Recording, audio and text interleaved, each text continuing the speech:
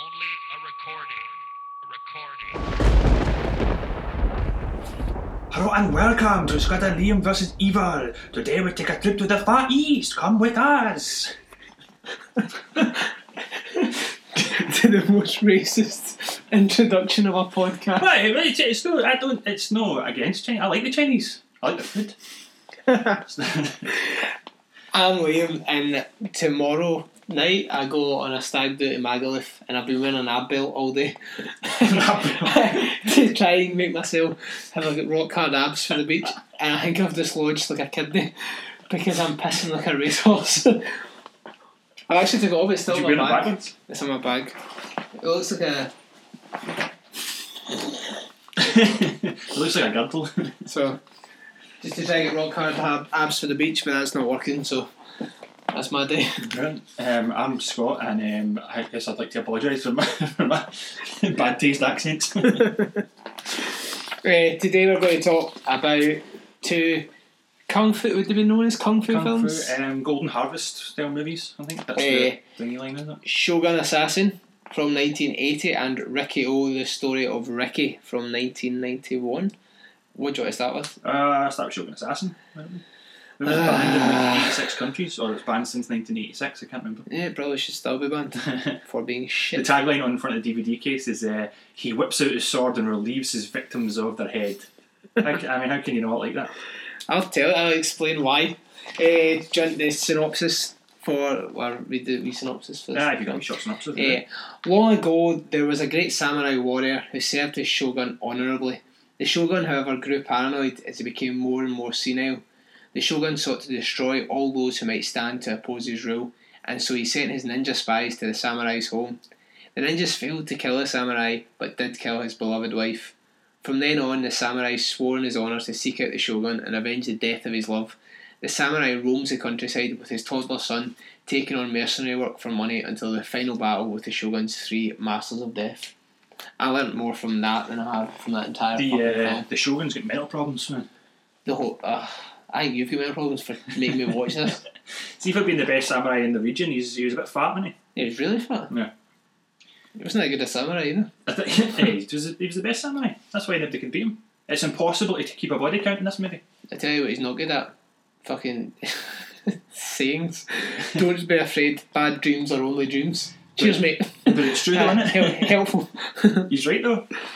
He's fucking ridiculous. See what I thought when they started travelling the roads, when they said he's ready to go to walk the road of vengeance, I said you need to be committed to walk the road of vengeance, don't you? But he's only on there for a short time because then he changes directions and he's walking on the road to hell after that. That's so nonsense. The first samurais or ninjas that chase him, they're wearing baskets in their heads. So, and I was like, I'm sure that can't be that practical. I think, have you seen Big Trouble in Little China? No. The three of them are the exact same as the three guys in Big Trouble in Little China. Like the big giant wicker hats that probably aren't made of wicker. But the big huge, the three masters of death. I know, the big kind of stereotypical kind of pointy. The big giant ones, they're bigger than anybody else's hat in the movie. Maybe it's a sign of status. And then see when the first one, so he chops off the basket hat of the first person, and the second one runs behind him and jumps to his shoulders and jumps into there, and he shouts ninja as he jumps. Like, I don't know if that's what they shout, if that's what it means, but... It makes you jump higher. What is it? Yeah. It's a Hidai Geki film, which is like a period drama, most often set during the Edo period in Japanese history, from 1603 to 1868. If there's one place I would like to be other than America, it would be Edo Japan? Yeah. What would this cunt writing about? Well, I would be that cunt. This paedophile. He's not a pedo. We will go into that. He's looking after his son. He's a paedophile. I didn't know it was his son, so all my notes about him being a paedophile. That is the main part. Why would they care I about thought it was just a wee boy. That's how I was worried. Right, we'll get to that.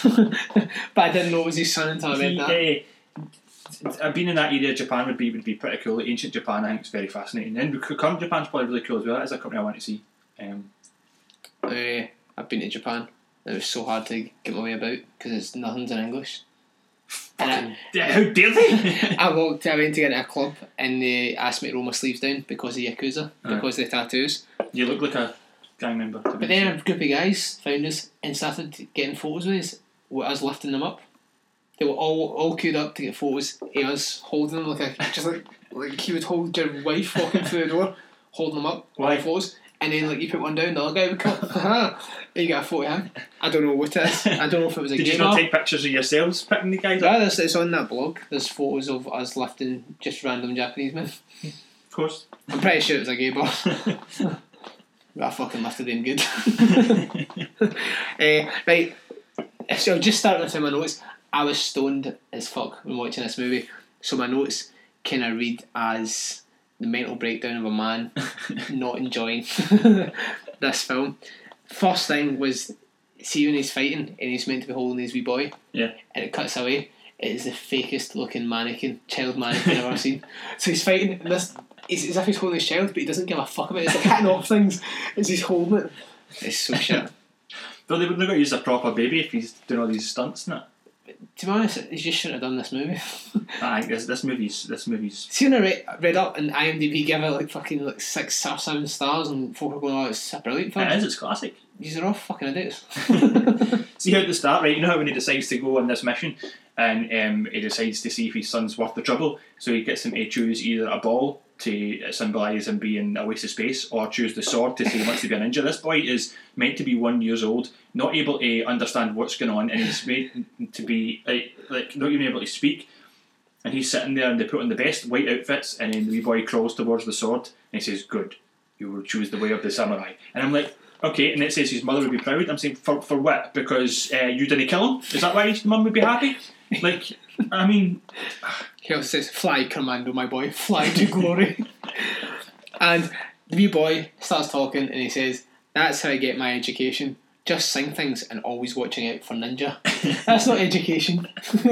Nothing about that is an education.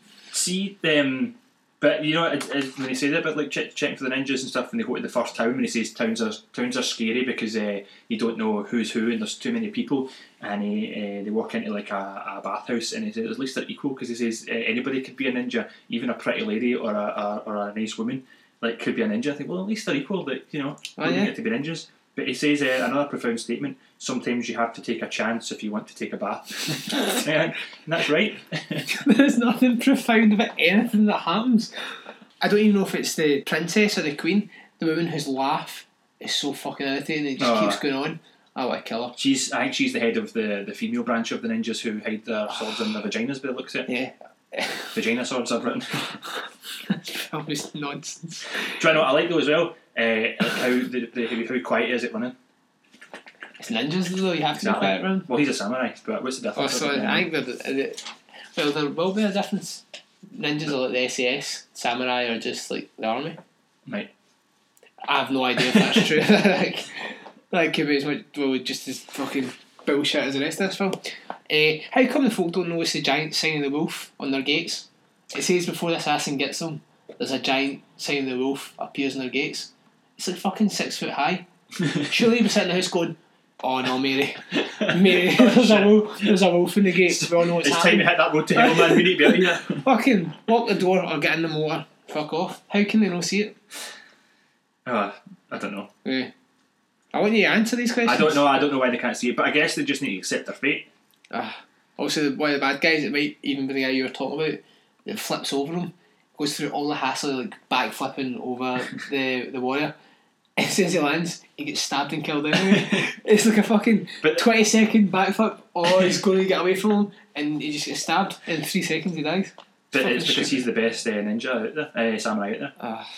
See, and then so basically he's taking out all these different ninjas as he goes. The different factions of the ninjas try to get him for the shogun, because he's essentially defied the shogun. He used to be the shogun's best warrior, and he's defied the shogun because the shogun killed his wife. I'm not sure, but anyway, he's pissed off anyway. So the Masters of Death come to get him because they're like the top ninjas who... You think that if you were the best, you would just always be fighting instead of waiting to the end until he's killed everybody else, then you fight, because then you're not getting any experience. But they come in, and they're the 3 of them, and they've got 3 different weapons: one with a claw, one with a club, and one with nails to fists, as it's described. I'm sure that is exact same as Big Trouble in Little China. Well, that's what they got it from. It must be like Japanese kind of folklore. Rip off. Yeah. You know how the wee boy was too young to remember, and how can he speak? How the hell can he count to how many bodies? Like, he's sitting there counting. I don't know, I was just really weirded out by paedophilic thing through this whole film. They take a bath together, and it's because there's only one bath in the bathhouse. I mean, they're just getting washed. No, they're not. he strips them down and stares at them sexually. Then they get in the bath and they just look at each other. It's fucking weird, man. You go with your notes, because from here on out, my notes are the ramblings of a man who's not quite clear enough to follow what's going on. I've just got a quarter page left of notes left, and I'll read them quickly, and then I want to hear in order your stone notes.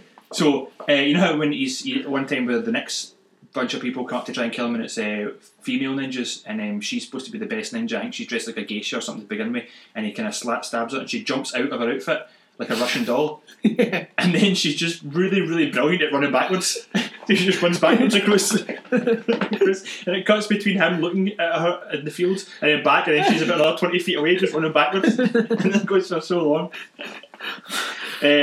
Right, and then there's I was watching a bit and I was thinking, I couldn't really remember it at the time when he goes in, and then the ninja gets him in after the boat. They're on a boat and it sinks and they're soaking wet. Then this ninja woman comes up to him and he kind of tackles her down and strips her.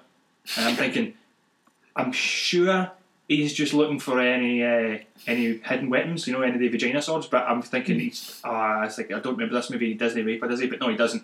He strips all three of them naked so they can have a close cuddle for body heat. Oh, don't worry, I've got that covered. Which is when the nipple flick happens, when the wee boy just flicks her nipples. I'm not entirely sure why why that was in it, but the body heat thing is definitely true, as is used in the movie Without a Paddle, when they have to get naked to cuddle There's together. a difference. Without a Paddle was like an American comedy. It had all this story that folk could follow. But that's a true thing though. If you're freezing, you want to be naked because you'll heat up quicker. If you're wearing wet clothes, you'll be freezing all night. Assassin wasn't wearing wet clothes. He was. They would just come out the water. The boat sank. No. Yep. That's just fucking nonsense, man. Did you ever notice that the tune they play for him sounds a lot like Darth Vader's Death March? No. It's do do do do. It's very, very close, a lot slower. How could you do that there without just going into the Darth Vader Imperial March? It's because I'm a musician. Of course. Right, you know at the end when he's going to the last fight, where I think he's fighting the three brothers, and then they're in the desert. I didn't know there was any deserts in Japan, but so they're all kind of walking across the sand, and then they come across the wee boy who's maybe about 10 feet in front of them. And they stop and he points as if to say, "Ha ha, my dad's there." But it turns around the corner and the ninja assassin, the Shogun assassin's about 100 feet, if more, away up the sand dunes. At least one of those 20 people could have stabbed that wee boy way before he got there. Definitely could have. It's hard to listen to your notes and try to come up with a coherent discussion over something that I think is one of the worst films I've seen in a long time. See when he kills, does he kill? He kills either one of the Masters of Death or their leader, who's again a better assassin than them, and he slits his neck, and it goes, and then it comes out like mist. There's very little gore in it. And he does this last words monologue that's like he says at the end. He says that they say when you cut someone's neck, a sound escapes like a whispering wind, and then his arm is going. I always wanted in my life to cut someone like that. The fact that it happened to me is just ridiculous. And I'm like, what's ridiculous is how long you're talking. Like, this monologue is so way ridiculous. I had to explain everything that's happening in their life. And then it finishes at the end when he goes round about and kills everybody. And then the wee boy says that he wishes for peace. But in another, finishing off with another profound statement, a wish is only a wish. You're right. A wish is only a wish, just like dreams are only dreams. The full movie's like a facepalm. A total fucking facepalm. I always think it was banned because folk were watching it going, this is shit. There's a little boy flicking a nipple naked in the bath. So, as the movie went on, I kind of get more and more into a faraway plane. And I just started writing everything that was caught in my head. So I wrote, he said tiger roll, just as I was thinking about eating one. I didn't know, I like tiger rolls better than I like this movie. The Masters of Death are the same as the three guys in Big Trouble in Little China, so I was still coherent enough. Why do they all strip at the end? Wait, is this a rape? Why does he strip the little boy before it? Is this a threesome? What? Why are they showing a little boy flicking a nipple? Scott owes me 81.28 minutes of my life back. I hate you, Scott. I do like this tiger roll because at that point I went down and got a tiger roll with cold ham. It was fucking delightful. And then at the very end wrote, Scott no longer picks movies for the podcast. Walking Dead bitch. No, but you need to have movies that you hate because then it preserves for no life. It just films the woman's nipple and the little boy's face is maybe 2 inches away from it and he looks at it and you're like, right, where is this going? And he just starts flicking it for like 5 to 10 seconds. That's longer than I need to see a child flicking a nipple. But you just need to get some nipple shots into movies, though. That's what every movie needs. Nah. At the end, but after that woman that flicks the nipple, the next day when they get their clothes knit back on again, she goes to follow him into the woods, and then he pulls out his sword to say, because she's behind him, and he pulls out his sword and puts it to the side to say, I can hear you coming, and she drops her sword because she was an assassin, and then he puts his sword back in, but he does it then slowly as if to say, yeah, this is what my dick would be. And it's like, and then she just walks away. And then the wee boy's narrating the whole thing, and he goes, we felt bad for her going back because now she's having to go and going back to the Shogun and say she failed and she'll have to him it. Harikari! And it's like, what? And it's made me think of that Lemmy sketch. Have you seen the Lemmy sketch where he's a newsreader? When he's talking about, and he's like saying, and now we have to say there's been more violence in the Middle East. There's been explosions in the city of Kabul. And he's like, and he turns to the camera and goes, why did they say it like that? Why do they have to say? I mean, you don't say, yeah, there was a mugging in the borough of New York. You know, they don't say that. They don't. And it's like, why do you need to? Why is that word? How much better would the news be if it did though? Yeah, no, I know, but it's how come some places get a proper pronunciation like the way that place says it, and other places just get, because you could say harikari, or you could say have to ritualistically kill herself. They probably don't really know how it's pronounced though, so that's them just trying to. But surely it's English dubbed, though, is it not? It's dubbed from over here. I don't think they'd actually. I don't think there was a story to the film. I think they've watched it and just went, we're just going to fit whatever he looks like he's saying, like lip reading. We're just going to put words in here. That little boy's narration, honestly, every 5 seconds it changes to something that doesn't make sense to the first 5 seconds. I'd like to see like Shawshank Redemption rather than Morgan Freeman. I'd like it to be narrated by that little boy just to see how it's like, because I don't think they had any story. I think somebody should do that. They should do like an alternate version where you can buy it and you can have the movie narrated by the wee Shogun assassin boy. It's like he's still alive. Aye. Probably grew up with real sexual deviances. I think he's hopefully got a different haircut as well. I don't really mind his hair. It's very similar to mine. I didn't give it anything out of 10 because honestly I don't even know why you made me watch it. I'm giving this movie 6 baby nipple flicks out of 10. And I'm giving it 6 because I really liked it, and I'll probably watch it again because it is in my eyes it's a classic. But I hold fond memories of it because I watched it I watched clips of it when I was young. I don't know if anybody that's listening from, I'm assuming only the UK, if anybody remembers a TV programme that was on Channel 5 late at night, and I think it was called Out There, and there was a woman, it was like sci-fi like background, she stood in front of it and she had a futuristic looking dress on, and she would just show clips of really bizarre movies. And this one, Shogun Assassin was always in it. Wait, did you when this was on? Between 12 and 16 maybe 16's a bit too old. So early 80s, Channel 5. But and this one was always in it, but they always called it Baby Cart. I think it was Baby Cart they called it, because they just showed the different clips with the cart, like different songs and stuff inside it. You said to me that he's got a wooden cart or like pram that he keeps his blades come out of. I was thinking blades shot out the wheels. So no, I didn't fucking see that bit. He rolls when he kicks the cart towards like a row of ninjas, and then the blades come out the wheels, and it chops off their ankles, chops off their feet. I was maybe digging out my tiger roll at that point, because I thought, alright, this is not the way Scott painted this movie. I was thinking like wacky races, Japanese wacky races. And I was totally like Pimp My Cart, man. I got a Japanese child snuff film. That's what I fucking got. I liked it. I think compare it to the next movie we're going to do, Rikio, it fails in comparison. Oh, Rikio blows it clean out the water. We'll move on to Rikio then. Yeah, Rikio. Rikio, the story of Riki from 1991. A young man with superhuman strength is incarcerated at a prison run by corrupt officials and seeks to use his martial arts to clean up the system. Based on the manga Rikio, it is just incredible. It was you that brought this to my attention. You showed me the trailer. Yeah, I seen it somewhere. I think it was a YouTube video of the 10 most bonkers movies ever made, and it was on it, and I thought, I need to see. You sent me, and then I bought it for GMV or so, or Amazon. I bought it from somewhere, and watched it and texted you straight away, going, "This is fucking incredible. We need to do a full episode just on this movie."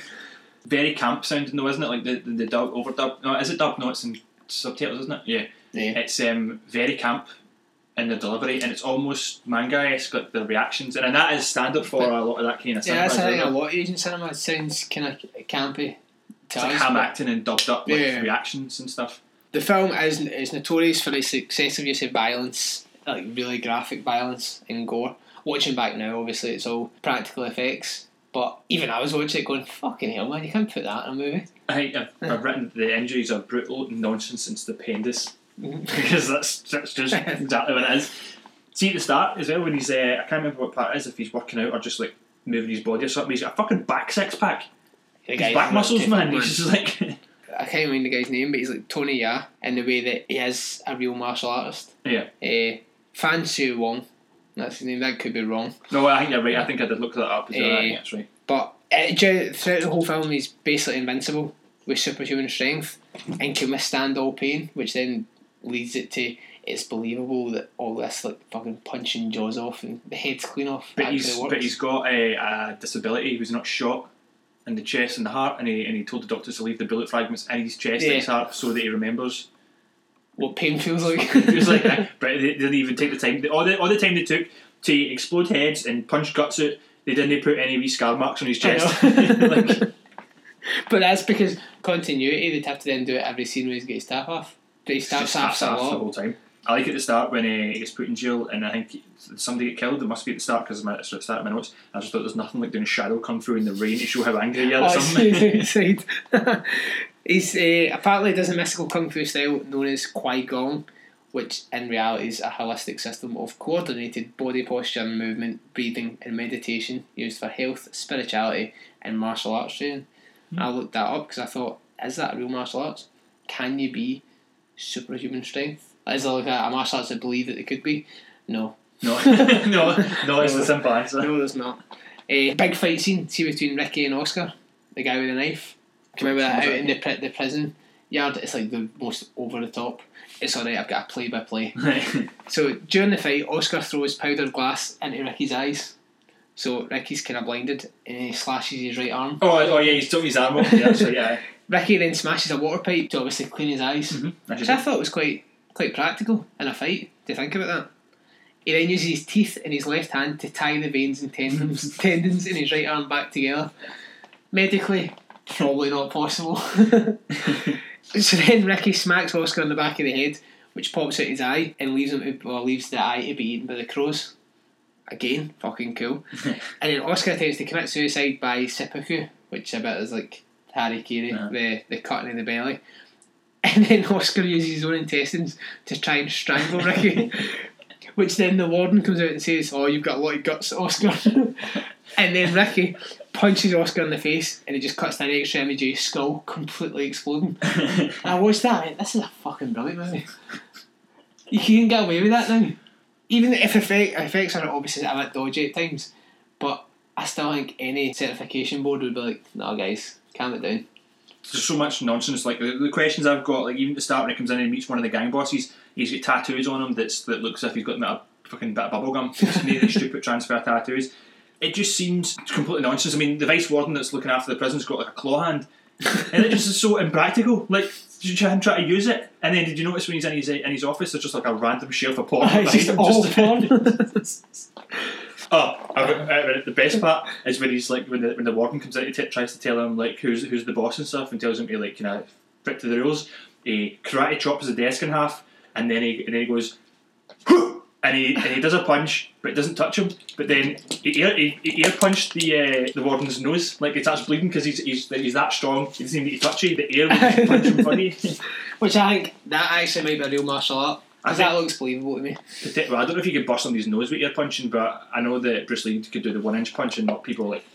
Remember the things that air Zukas used to get for the gadget shop? Yeah. And you just blow air like a cannon. That, conceivably, if it was a bit stronger, could bust your nose. And it's just air. So if you can generate enough energy from your fist and the wind. I don't know. I know. It. I'll give you that.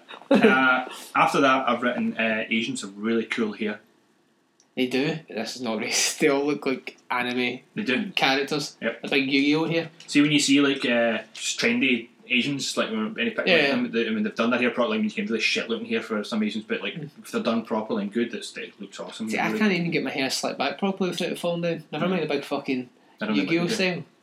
I wish I could. There's so many other bits, like the uppercut that tears his jaw clean off. Like, his jaw just rips off his head. And then when the guy attempts to punch him, Ricky punches all his fingers off. See how I think it's just the fight just before he does the tendons and stuff like that fight. He goes out into the grounds of the prison, and the first one's got to ask how the fuck did the boy get up on that big massive cross that's in the grounds. But then it's got to ask why the hell was somebody crucified up on that big huge cross? They don't explain that. Is it not the gang? The gang have put him up there as a punishment. The gang of 4 or however it is that rules the prison. No, the gang of 4 where you get to meet them. I was asking, like, one of them's called Wong Chon, and I was like, is Wong Chon a woman? Very, very feminine features. That the guy. What one was it? I can't remember it. The kind of the wee main one that fights him, not the big kind of bear, not the one with not Gilbert Gottfried that had the sticks on the on the needles on the ropes. And I can't remember what the other guy was. I think one was a woman. Very, very feminine Yeah. with the face. And that's the one that fights him, and that's the one that's doing the fight with him, and then it punches him in the chest. I've hit your death spot. It's like, Yeah, I don't know what you're talking about. But that's a bit like Kill Bill with the 5 finger or the the 5 pressure finger points. punch. Yeah. And then it's also like probably taken from there's a movie called the One Armed Boxer. I don't know if you've seen that. I seen No. that when I was young. I've never been able to find it since. This guy's like a martial artist and he gets his arm chopped off at the start of the movie. And he's like, "Oh, my life's over now." And then some kind of mystical kung fu master teaches him that if you set your arm on fire, I believe that's what it is, it will become invincible. So essentially he burns it and it's all black, and then he just goes with one hand and just bites everybody. How many people do you think tried that at the time? I don't know. But he does all pressure points, and he pressure points one guy like, and then he just swells up like Veruca Salt for Willy Wonka, like just proper like wearing one of those inflatable suits. It's brilliant. I need to find it. We need to find it, and we'll need to watch it. No, I'm not listening to any more of your fucking recommendations. In fact, it's in Hot Rod as well. One of my favourite films, where Isla Fisher does the 5 hits and then he shits himself. Ah, yeah. I think that's a real move as well. I'm determined to learn it. See how like after they were fighting in the grounds, and the guards say we're going to shoot you all. So they all decide to run in, and he runs in with the big kind of bear guy, the guy that punches his jaw off or punches through his jaw, and they run into this room that they just start filling with cement. Like I don't know why, but then so Ricky just head first dives through a steel door, just straight through it. Like I mean, sometimes it's one of those movies. Sometimes he's got like ridiculously over the top strength and like he's completely invincible, and other times it's like brought back again. Do you know what I mean? Like if you're able to head stick first, to one side one way or the other. Yeah. like essentially he could just punch everybody. Like essentially he could punch. Spoiler alert, he can punch his way out of prison. He literally punches a hole in the wall, like a massive 20-foot hole in the wall, and walks out at the end. Do you know what I mean? Like, but sometimes he's just doing like a regular fight. But it's the same with all manga. All manga is ridiculous. Like, things happen in manga where the guy's got like a wolf as an arm. They don't question why the fuck's that guy got a wolf for his arm. It's just normal in the world of manga. Yeah. But see, because I'm not that into anime just now, it's like I'm watching it going, that's fucking ridiculous. Yeah. Not this movie was brilliant. Yeah. But any other the shit like that, I don't believe. Yeah, I know it takes a bit of just accepting that this is what's happening, Yeah. and I mean I'm fine with that, but I think I'd imagine quite a lot of folk aren't. But like the mangas and stuff always get massive star ratings on Netflix and stuff. But I guess I'll tell you why that'll be, because only people who enjoy them will watch them. Yeah. Whereas everybody will watch like some horror movies and some other movies, Navy and Seals everybody. versus zombies. Aye, so that'll be why, because you wouldn't watch mangas and animes if you didn't already know what you're getting into. So that's probably why the guy ratings.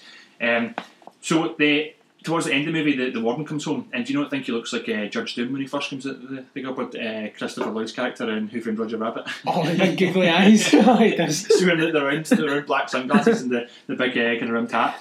But With the wee fat boy that looks the wee like Kim Kim Jong-un. Jong-un. Oh, he annoys the fuck out of me, man. It's just so annoying. And see, when you get the warden and he's got like he's having like a heart attack and he shouts for his pills, They bring him like three tubs of jelly beans. Like, they don't bring him pills. They don't bring him like anything that looks like paracetamol or aspirin or anything that could be possibly heart Again, medication. but in the manga, it'll just be done that way to show you that these are pills. So they've just took it in the movie. It's like Skittles. See where he throws the warden into the big industrial meat grinder at the end? I think we're skipping past the part where the warden fucking evolves into his final form. Like, he totally just jumps into this big, massive, like 7 feet. But we still a shots and all that film. It's like, as he turns into like the Incredible Hulk, only he's still white. Oh, he throws him in. Apparently there was that much fake blood that the guy who played Ricky had his skin stained red for at least 3 days while he couldn't get it off. Which you cannot understand it when you watch the scene because there's a lot of fucking blood. Aye. I mean, it's spectacular overall, and then obviously after he kills the warden, he walks out and punches his way to jail. But again, as you do, it's hard saying that thing. It's probably worth mentioning that it sets up at the start that it's set in a future where the prisons are private, so the people are in jail for reasons that they shouldn't be in jail, or they're kept in jail longer. Like, it's not like a government I controlled think thing. it's set in like 2001 or something, is it not? Well, it's set in a kind of just like a alternate future then, or like. And a believable one, because the jails will end up privatised at some point. But there'll still be like a law to say that when you've done your term, you can get out. Not that they can just decide just to keep you in. Like when they had the boy that like it was pals with, that was only done the traffic offence, and they just kept him in for no reason. But I don't know, because some of the things now, there's folk getting out and then still committing crimes. Maybe it should be up to the jail to decide. I know, for people who are actually committing crimes, but not for people who have like maybe crashed a car by accident. I don't know. I've had traffic offences and I probably shouldn't be out. Especially after watching Shogun Assassin. It's made me angry and just want to kill you. I like Shogun Assassin. I don't know why. So that's something I'm going to say about it. If you haven't seen it, go get it. You'll buy it on DVD. It's got quite a cool cover. Like one of those kind of not hand painted, obviously hand painted. Like Star Wars posters used to be. A cover like that. Yeah. And it's brilliant. It is pretty good. I'm giving this 8 dogs kicked in half out of 10. I'm giving it an 8 as well. So I enjoyed it. If it wasn't so silly in places, I'd maybe give it a 9, but in fact maybe it's the silliness that makes it endearing. I think it is. Yeah. Everything I say, in one sentence I contradict myself. I'll say something, by the end of the sentence I'll go back on it. I've noticed that when listening back to the podcast.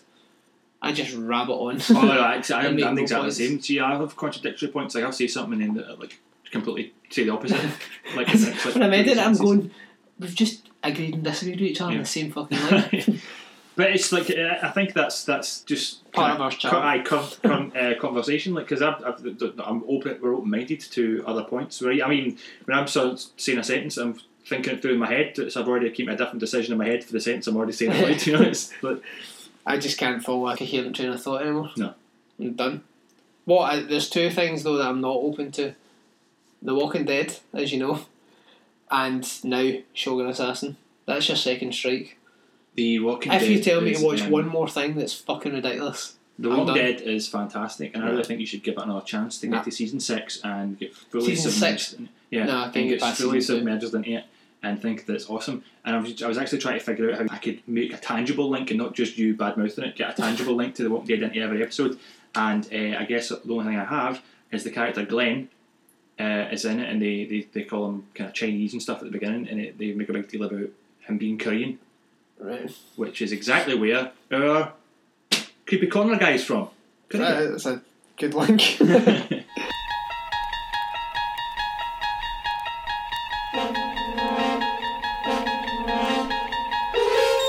So now Scott's linked us in with his brilliant Walking Dead reference. This week we'll cover another kind of serial killer. Would it be a serial killer? I think it's technically called a mass murderer. Mass murderer? I think so. Technical term. No, the technical term, a serial killer has to kill more than 4 people over the space of 30 days with a significant cooldown period in between, so they're not crimes of passion. Really? Yep. The technical definition of a serial killer has to, they need to have that cooldown period in between it and kill more than 4 people. Oh, so like 4 people with 30 days between each people? Like each person? Or has at 4 people least within a month? No, at least 30 days between the first killing and the last killing. Oh, right, okay. That makes more sense. I was like, what? So, Student Sung Hui Cho shot and killed 32 people on Virginia Tech's campus in 2007. The mass murder ended when he turned the gun and shot himself in the head. Coward. He is a fucking coward, man. So a bit of his early life. He was born in South Korea on January the 18th, 1984. Sung Hui Cho is known for carrying out one of the most devastating mass murders in the United States in 2007. Several years before the shooting, when Cho was about 8 years old, he and his family came to the country from South Korea. They eventually settled in Centerville, Virginia, where they ran a dry cleaning business. Cho was known as a shy child who liked basketball and did well in math. Stereotypical as fuck. Oh, you go to America! You go to school, be a good mathematician! But according to an article in Newsweek magazine, Cho was also bullied by other children, including wealthy members of his church.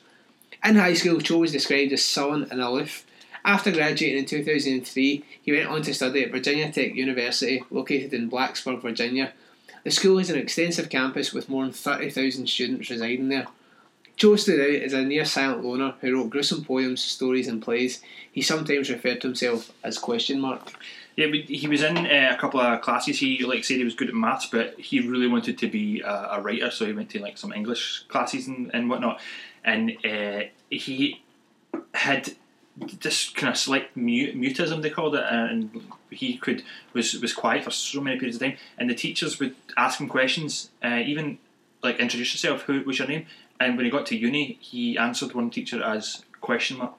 And that's what he said his name was. My name is ? Which is a warning sign right there. One professor, a poet, Nikki Giovanni, had him removed from her class for disturbing the other students. She told Time magazine that there was something mean about this boy. She said that he was a bully and always came to class wearing sunglasses and a hat. There's two types of people who wear sunglasses inside: the blind and dickheads. Definite dickheads. That's another warning sign right there. Cho was also photographing the legs and knees of female students in the class, which I don't see anything wrong with that. All the members of the English department faculty were concerned about him as well.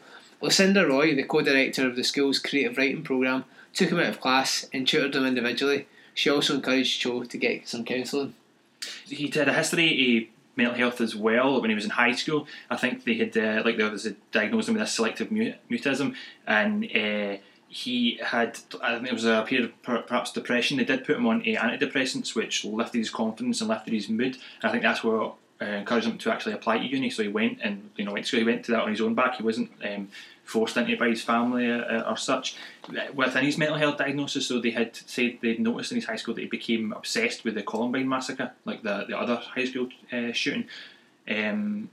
And obviously that, looking back in hindsight, that's a massive red flag. But in Virginia State, and probably in a lot of places, your personal mental health history is confidential, and as he'd never committed any crimes, there was no need for that to be passed on, so nobody was told these issues with it. Obviously depression and social anxieties and selective mutism, stuff like that's not, there's no reason to be labeling the guy with any of these issues, but the fascination with other high school students. What would you say was an obsession though? Because if we watch a documentary on Columbine or talking about serial killers, and my Google history just now would make me look fucking obsessed, but it's just doing research for shit. Well, so, I think the difference between being obsessed and in a bad way would be, he apparently identified with these guys, said that he felt like he understood why they'd done it and thought it was a good idea. Yeah. He said, I can see why they'd done it, and this makes sense, and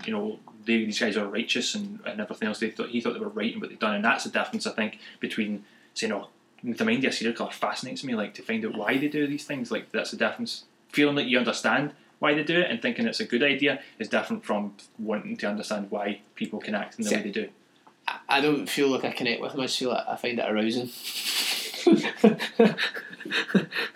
I don't just read about Charlie Manson, just involuntary ejaculations. No pants on. No pants on. You see as well, though, a lot of people will have different levels of personality disorders, and some personality disorders can be very, very manipulating and charming, as you'll see if you do any research on any kind of serial killers. And okay, Charlie Manson didn't actually physically kill anybody himself, but there was a woman who she was married him in jail. Really? Yeah. I believe. Oh, Charles Manson you talking about? Or, I know this guy. Charlie Manson married him in jail, fell in love with him. There's a woman who was Ian Brady's lawyer, or advocate, sorry, if you watch for the UK, Ian Brady and Myra Hindley. The woman who was an advocate for Ian Brady fell in love with him, and she didn't fall in love with him, actually. Watching a documentary, you could see that she was totally on his side, because he'd manipulated her into thinking that he was. But some of these people are just so good at manipulation that you don't realise it's happening. Yeah. We've actually got an expert today, because you are from a mental health background. So I wouldn't say expert, I would say no, it's like one of the talking heads. They say they're experts just because they know some stuff. So you are a resident mental health expert. Yeah. So there you go. In addition to his odd behaviour and dark writings, Cho exhibited other potential warning signs. He was twice accused of stalking female students in 2005, but neither victim filed charges. A suicidal statement by Cho to a suite mate led to him being taken to a psychiatric hospital in December of that year. He was soon released with orders to receive therapy as an outpatient. He said to his roommate, I think he said to his roommate that he was feeling suicidal. Who eventually reported it. The roommate had experienced a lot of different odd behaviours in the guy, and he felt this was when he had to report. So he got taken in. He spent a night in an inpatient facility. He was assessed and decided that he didn't pose a threat to himself. So he was released. Well, not released. He was discharged from the inpatient facility with recommendations to attend an outpatient clinic, meet with a psychologist or whatever. I don't really know the complete ins of it, but he just didn't turn up. He just didn't comply with that recommendation, and because there was no mental health order or anything put in place for his health, they never followed it up. And in a way, looking back again, you could see that was put out a warning saying we could have got in, had done work with him and fixed and stopped this from happening. But at the time, what they were treating him for, and the outcome of their situation wasn't in the cards, and him not turning up for his appointments was just simply, he doesn't want to. It wasn't a big red flag. Yeah. To us, the first thing, if I was his roommate, the first thing I'd have reported was the indoor sunglasses. Yeah, yes, absolutely. So to be honest, I'd blame the roommate because he's missed out there. Well, the roommate, there was the roommate actually invited him out. There was two roommates. It was like a suite, and they actually invited him out one time to go to a frat party, and he went, which he thought was out of character because he never used to go, and he got a bit drunk. And he started to open up and speak to his roommates, and they told him about his imaginary girlfriend. I think he didn't just tell him about his girlfriend. He actually introduced her as his imaginary girlfriend, who he called Jelly, and who called him Spanky. And this is right, fair enough, okay. And they moved on for the frat party back to a house party, where Cho initiated conversation and said, "Want to see something cool?" And Cho said, "Want to see something cool?" No, I can't do any more. Yeah, she and the thing is, he didn't have an Asian accent, so I'm completely off the mark. You're not off the mark. It's fine. So then they thought, well, this is kind of weird. They never really offers anything. Cho then brings out a knife that he had on his person and starts slowly stabbing the carpet in this guy's house. That's when I would have reported him. See reading through some of this shit, like this and other serial killers, I think back to me growing up at parties and think maybe some of the stuff I did was weird. Were you stabbing the carpet? No, I used to think I could breakdance. I didn't. I used to get out on the carpet and pretend to breakdance. Nobody asked me to do it. Nobody cared. But maybe to other people that's fucking weird. I wish I'd never admitted that. I'm glad you did. With the roommate, once he started kind of made that connection with him and kind of brought him out to be friends stuff, that's when Cho started to be more active with this guy. He started phoning him up. That's when this question mark comes back into play. He pretended to have a twin brother. He didn't have any. A brother. He had a sister who helped him out a lot. And when he was kind of growing up, she was intelligent. I think she graduated from Princeton University. He portrayed this twin brother who was called Question Mark, who had this different persona. And some psychologists believe that this was perhaps a persona that he wished that he had himself. He wished he could act like this, maybe outgoing, maybe charming, funny, just a different type of person. He used to phone up his roommate and pretend to be Question Mark, and his roommate would be like, okay, Cho, I know it's you, and he's like, no, it's Question Mark here, and he'd be like, right, okay, and he'd just find it weird and be like, I don't really want to be. It sounds like he's trying to do the Prince thing, where Prince just turned himself into a symbol, but he still calls him Question Mark, which sounds like a real shit name. He's done it wrong. He should just be known as a symbol, question mark. Symbol. But then how do you introduce yourself? Yeah. He should just say nothing. Well, He's going about this all wrong. 5 weeks before the shooting, Cho bought his first handgun and purchased his second one closer to the date of the attack. From evidence found in his dorm room, it was clear that he'd been planning the assault on his fellow students and the faculty for quite some time. On April 16th, 2007, Cho began his rampage by killing 2 students in a documentary after 7 a.m. He later went onto a classroom building and began shooting students and faculty members, killing 32 people and injuring numerous others around 9:45 a.m. The spree only ended when Cho turned one of his guns on himself, shooting himself in the left temple. The entire nation was shocked and horrified at the events at Virginia Tech, and up until that point the largest campus shooting had taken place in 1966 when Charles Whitman killed 15 people on campus in the University of Texas. In between the 2 sets of attacks, after he killed the 2 girls in the first dorm room, he went back to his own dorm room, changed his clothes, rearmed his weapons, and then went to a local post office and mailed his a package to NBC News. And it contained his manifesto, video clips, and pictures of himself in various poses. And his manifesto, which you can find online, is I think it was 14 pages, but it's shortened down. You can find it online. You can read all the crazy stuff that he had to say. Probably don't, because he's a fucking lunatic. You know, he's like, I mean, some of the stuff that he has wrote in it. Oh, the happiness that I could have had mingling among you hedonists, being counted as one of you, only if you didn't fuck the living shit out of me. You could be at home right now eating your fucking caviar and your fucking cognac, and you've ravenously raped my soul. Let the revolution begin. Die, you descendants of Satan. Fuck you, and die now.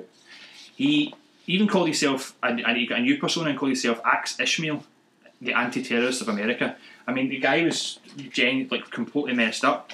And in one part of his videos, he looks at the camera and asks. Well, he doesn't look at the camera. He's clearly reading. He's written all this down before he films it, and he asks, "Do you know what it feels like to be spit on your face and have trash stuffed down your throat?" And I thought, well, that's a bit unfair then, isn't it? Because if he's been bullied like that, he's maybe got a reason. And he continues, "Do you know what it feels like to dig your own grave? Do you know what it feels like to have your throat slashed from ear to ear?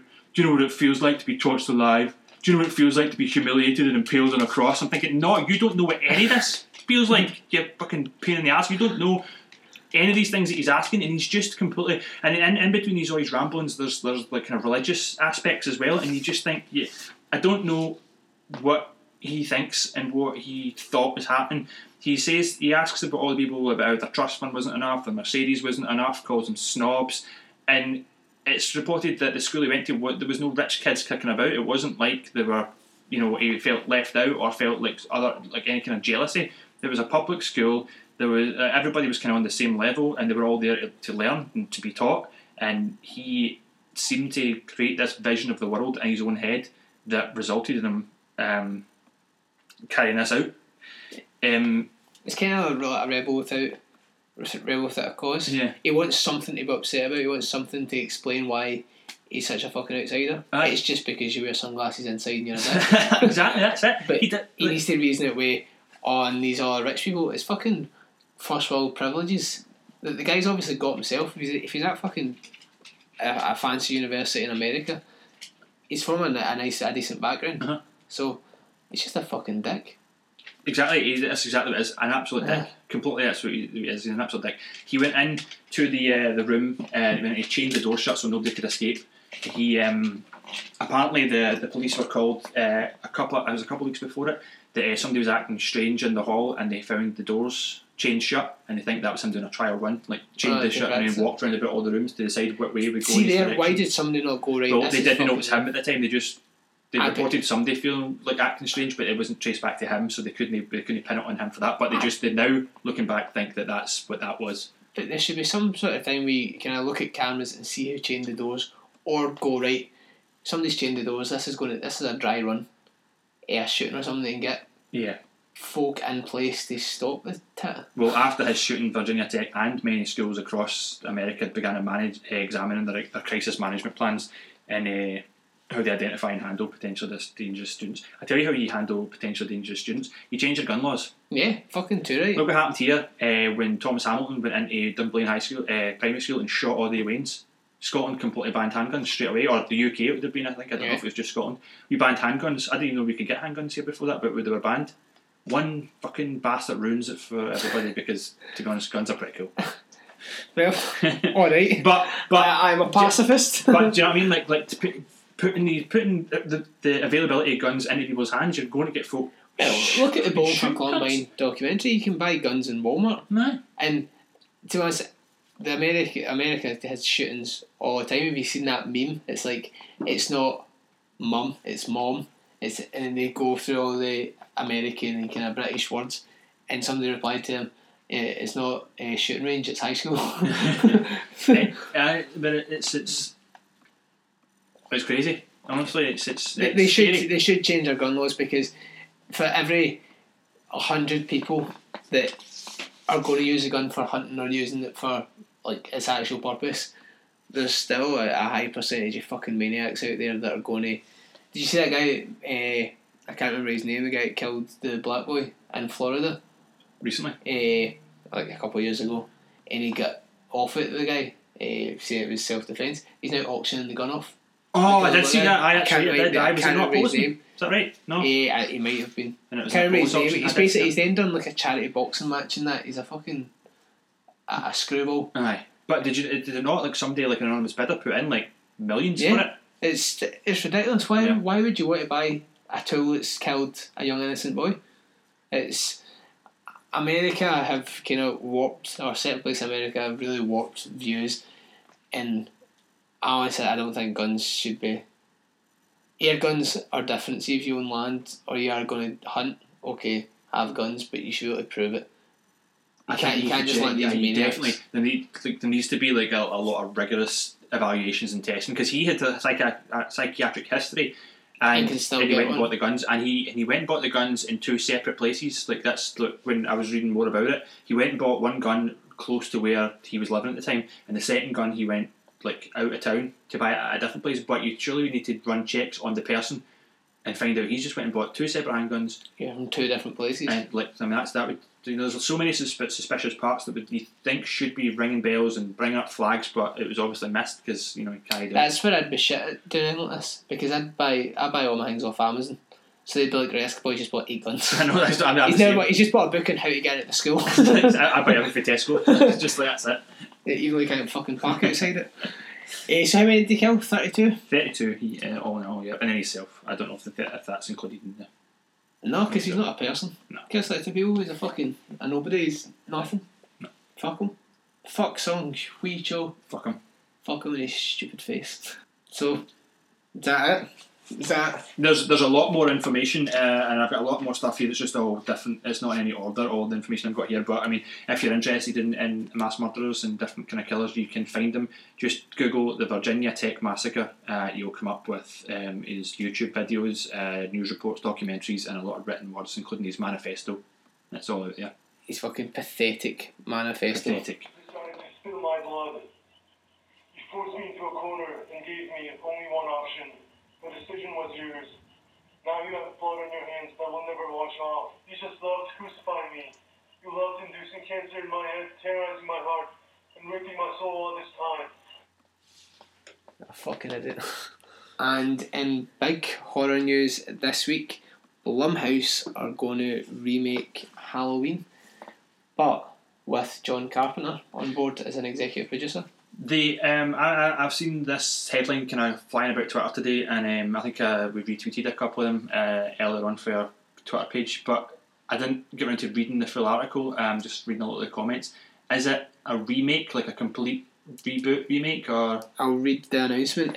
Just like its unstoppable villain Michael Myers, it seems the Halloween film franchise, which launched in 1978 with John Carpenter's original classic and spawned 7 sequels, as well as a remake with its own sequel, was destined to come back to life again. We're thrilled to announce that Michael has found a new home at last, thanks to the efforts of Blumhouse founder, CEO Jason Blum, Halloween franchise producer Malek Akkad, Miramax and Trancas International Films, who have just announced a team-up of historic proportions to bring a new Halloween to the big screen. And tonight's press gala included a surprise appearance by none other than the father of Halloween himself, John Carpenter, who took the stage to confirm that he's officially signed on to the new film as executive producer and creative consultant. So, How do you feel about it? Halloween is like my favourite slasher kind of horror film. But I enjoy a lot of the remakes. I really like the Rob Zombie version, so I'm quite interested to see what John Carpenter, and I like a lot of Blumhouse movies. Let's see, like although Insidious was shit at the end, I still enjoyed the rest of it. I'm interested to see where they go with it.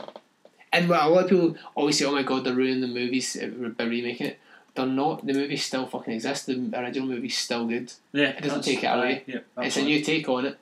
If it's shit, it's shit. It doesn't make the old Halloween shit because this new one's rubbish. So I'm actually quite excited about it. Well, that's the kind of same thought that I had when the Cabin Fever news came out, that they were remaking Cabin Fever, and the chat online was just like that everybody hating remakes. But I had done a little reading and found out that Eli Roth had given his original script to his friend who was making movies to see what a different director could make with the original script, and I thought that's a really interesting point from a filmmaking point of view. So I think we're going to do an episode on that later. So I'm interested to see the new Cabin Fever. But back to Halloween. They're going to do it on a modest budget, which John Carpenter has said is the way it should be. So is that like practical effects and stuff? Yeah, like basically they made it with fuck all, and it still stands the test of times now. It's still a creepy film. Obviously, a lot of it's all tropes now. It's all been done to death, but it's still a creepy film. So if they do it with the spirit and the kind of magic that they done in the first one, I don't see why it shouldn't be worth a watch. Yeah, I mean the techniques of scaring people have changed. So you can watch Halloween now and not be scared. Yeah, of it. It's a good movie. It's kind of creepy, but it's not got the same kind of terror as say The Strangers had when I first watched that. Like a brand new kind of probably a modest budget there as well. So it'd be interesting to see if they take modern kind of cinematic techniques of horror and put them into like an old story. So are they changing the story up? Is it obviously still with Michael Myers? With it will still be Michael Myers because story. As you've seen with Halloween Part 3 Season of the Witch, you can't do a Halloween movie without Mike Myers, or it ends up Halloween Part 3 Season of the Witch. See, as a standalone movie, that's a good movie. It's shit. And it's the only film that I've seen my second name in. The petrol station's called Look Rafferty's. And I thought, oh yes, I'm going to love this film. The rest it was fucking dreadful. I've never seen my second name in anything. Apart from South Park. Oh yeah, that's right, aye. Well, goddamn Hollies. So yeah, that brings us to the end of this week's episode. It's great, I enjoyed it. We've had some feedback this week, some good feedback, new listeners. Aye. It's pretty cool. If you want to get in touch with us, let us know what you think on the usual mediums, which Scott will now happily divulge. Send us emails telling us totally what you think of each and every episode. Tell us movies that we should watch. Tell us where we were shite and where we were rubbish. Correct us on any mistakes we made, and we'll try and politely accept them and be humble about it. Don't tell us we swear too much, because we know that and it's not going to stop us. Send us your erotic fan fiction starring myself and Liam. We'd love to read that. Preferably don't. I do not want to read any fan fiction about us. You can send your emails to Scott and Liam versus Evil at hotmail.com, and that is Scott and spelled the right word, Liam versus spelled VS Evil at hotmail.com. You can get us on Facebook. You can just put in the search bar Scott and Liam versus Evil. You'll get up our Facebook page and the Facebook group. So join the Facebook group. We're going to have some try to get discussions on the movies you love, movies you hate. Feel free to post your own nonsense in there. Pimp your own stuff out. You can also get us on Twitter, which is where most of our interaction happens, and it's at Scott and Liam versus, and it's Scott and Liam VS. If you are going to do fan fiction, let's pretend this ab belt that's been strapped in all day has worked, and in the fan fiction, discuss my rock hard abs, my scintillating six pack, and then I might read it. I was going to say something about my rock hard something, but I just I don't want to. Fan fiction you can write yourself, We won't give you ideas. So see you guys next week. Cheers.